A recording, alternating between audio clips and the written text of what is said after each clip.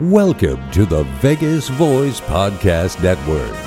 The Vegas Voice, the voice for your health, wealth, and good times, and Nevada's most powerful senior media resource. I'm John the Announcer, and happy to introduce the various Vegas Voice segments and interviews that you can also find in our magazine, on our websites and YouTube channel. Now sit back, relax, and enjoy listening to the Vegas Voice.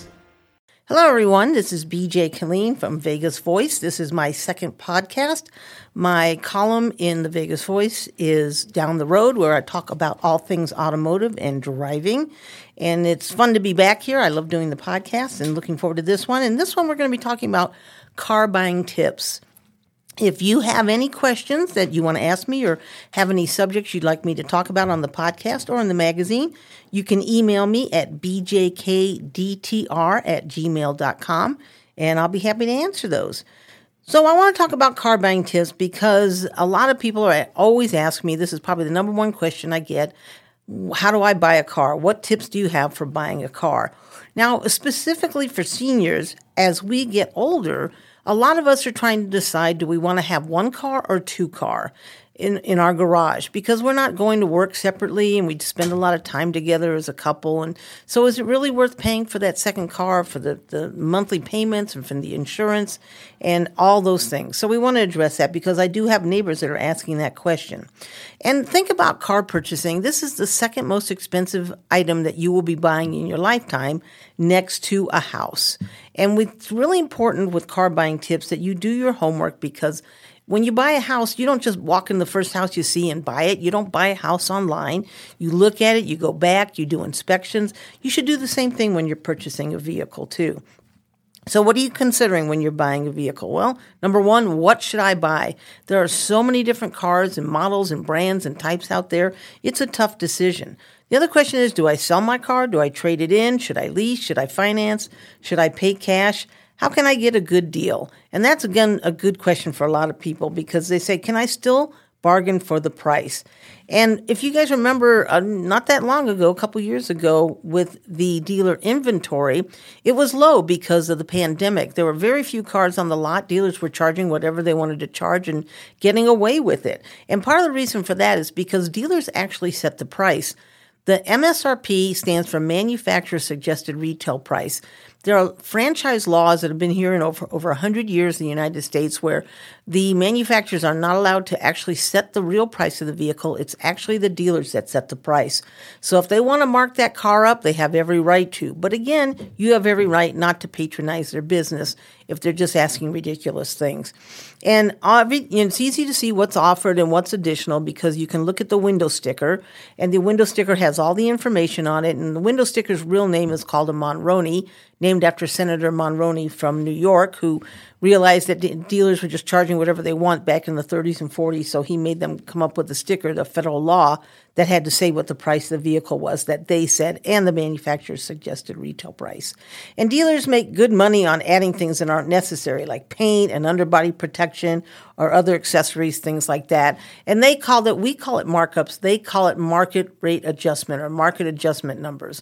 And you can see that they have to add that on the side too. And all of those are negotiable. So when you talk about negotiating the price of the car, maybe the actual as-tested price, so that's the one with destination delivery are not negotiable, but everything else pretty much is. So if you don't want those features, again, feel free to tell them, I don't want it, I'm not going to buy it with it. They may either choose to leave it on there and not charge you or take it off. It just depends on what the feature is.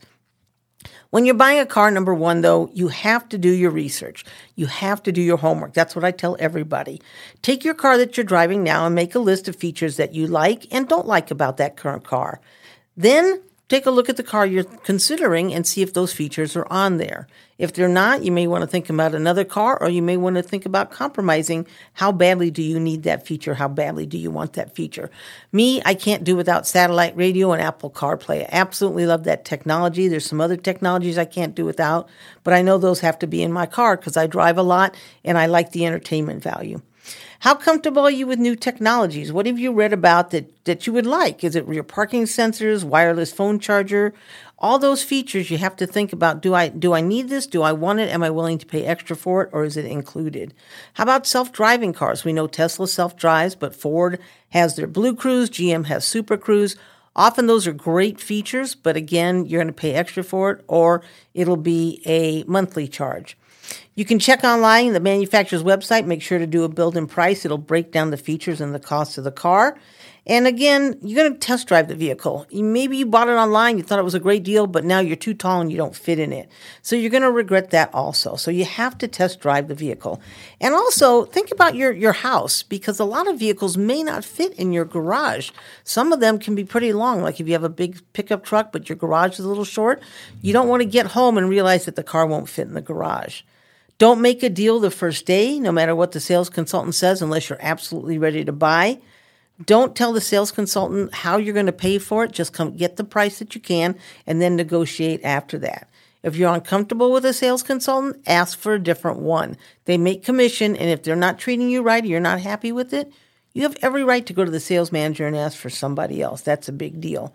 And number one on my list of car buying is be prepared to walk away. If you don't like the way the sale is going down, if you think that they added hidden costs in there and you're not happy with the color or what they're trying to give you because they've got it on the lot instead of letting you order it, get up and walk away. They'll chase after you, but you have to be strong, because if it's not the one you want, then you're not going to be happy. Because I always tell people, you don't drive the price, you drive the car. That's not the price sitting in your driveway. And if you're not happy with the deal you got, you're going to be miserable and have buyer's regret. And that's the last thing you want.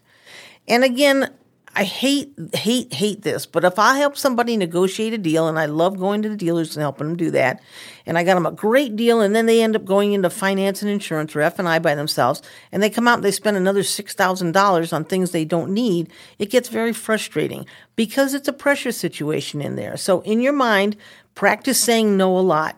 You don't need an extended warranty the minute you buy the car. You can always buy it when the regular car warranty at 3 or 4 years later is up. So again, think about being smart with your money. That's important. If you're going to purchase, do your homework, do your finance as well. If you're going to think about this, because your credit rating makes a huge difference. If you have a credit rating of 720 and above, you might be paying 6%. If your credit rating is around 520 to 560, you're going to be paying about 24%. And that really adds up. So think about that. Know what your credit score is before going in there. Do not let them do a credit check on you right away, because that will affect your credit. To see that did a credit check or even a soft credit check will affect your credit. And it also, sometimes people sign up for things they don't know. I heard of somebody going in, they did a soft check and they ended up signing up for a credit card that they had no idea they were signing up for. So think about that, all right? Also, think about making that purchase. Some of these vehicles are being leased or purchased, financed for 8 years now. That's the term limit. It's 8 years. You're going to be paying for a car that you're already not using anymore. So think about that when you go in there. Also, make sure everything you want is on the car that you're buying. There's many stories out there saying that the sales guy has told you, yeah, it has all those features. You get in the car and it doesn't. So double check that yourself.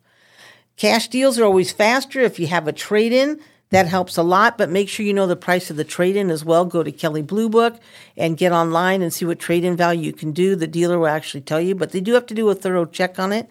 So if your car is clean, if it's ready to go, if it's looking good before you get to the dealer, that inspection is not going to take as long. So that's a big plus. Now, keep in mind, I have no intention of painting every dealership with a broad brush. There are some dealers that are better than others. Some will work with you. Some are just in the high-pressure sales. But again, if you're not happy with the dealership, there are others. Walk away, leave, and find someplace else. Don't get so focused on a color that you miss a good car. Here in Vegas, black and white are the predominant colors that you see. If you don't like the color, the dealer can call around to another dealership. If they have cars available, they can do a trade. Or you can even order one, but keep in mind it takes anywhere from 6 weeks to 6 months to get one. And once you make the purchase, a good sales consultant will take you to the service area and introduce you to the service advisor. You can see around the service bay if it's nice and clean. That's a place you want to do business. Honestly, there are so many different tips, and we're going to go into them in the next podcast, because if you're writing these down, I don't want to overload you. But again, there's a lot more. We just scratched the surface. Next time, we'll talk about how to do a walk around before leaving the lot. when leasing versus buying makes more sense, or even paying cash. What features do you think you might need as you get older? Do you want the blind spot information? Do you need cross-traffic alert that alerts you as you're backing up, or automatic braking assist? Again, some of these features might cost extra, but it's going to benefit you as you age to make driving easier for you. We'll talk about when to buy, end of the month, end of the year, what special discounts are available in certified pre-owned vehicles versus new or used, and what questions to ask if they don't ask you. So that was just scratching the surface, and next time we'll do it again. We'll just get more tips. Thank you guys for listening. This is BJ Killeen again, Down the Road Vegas Voice.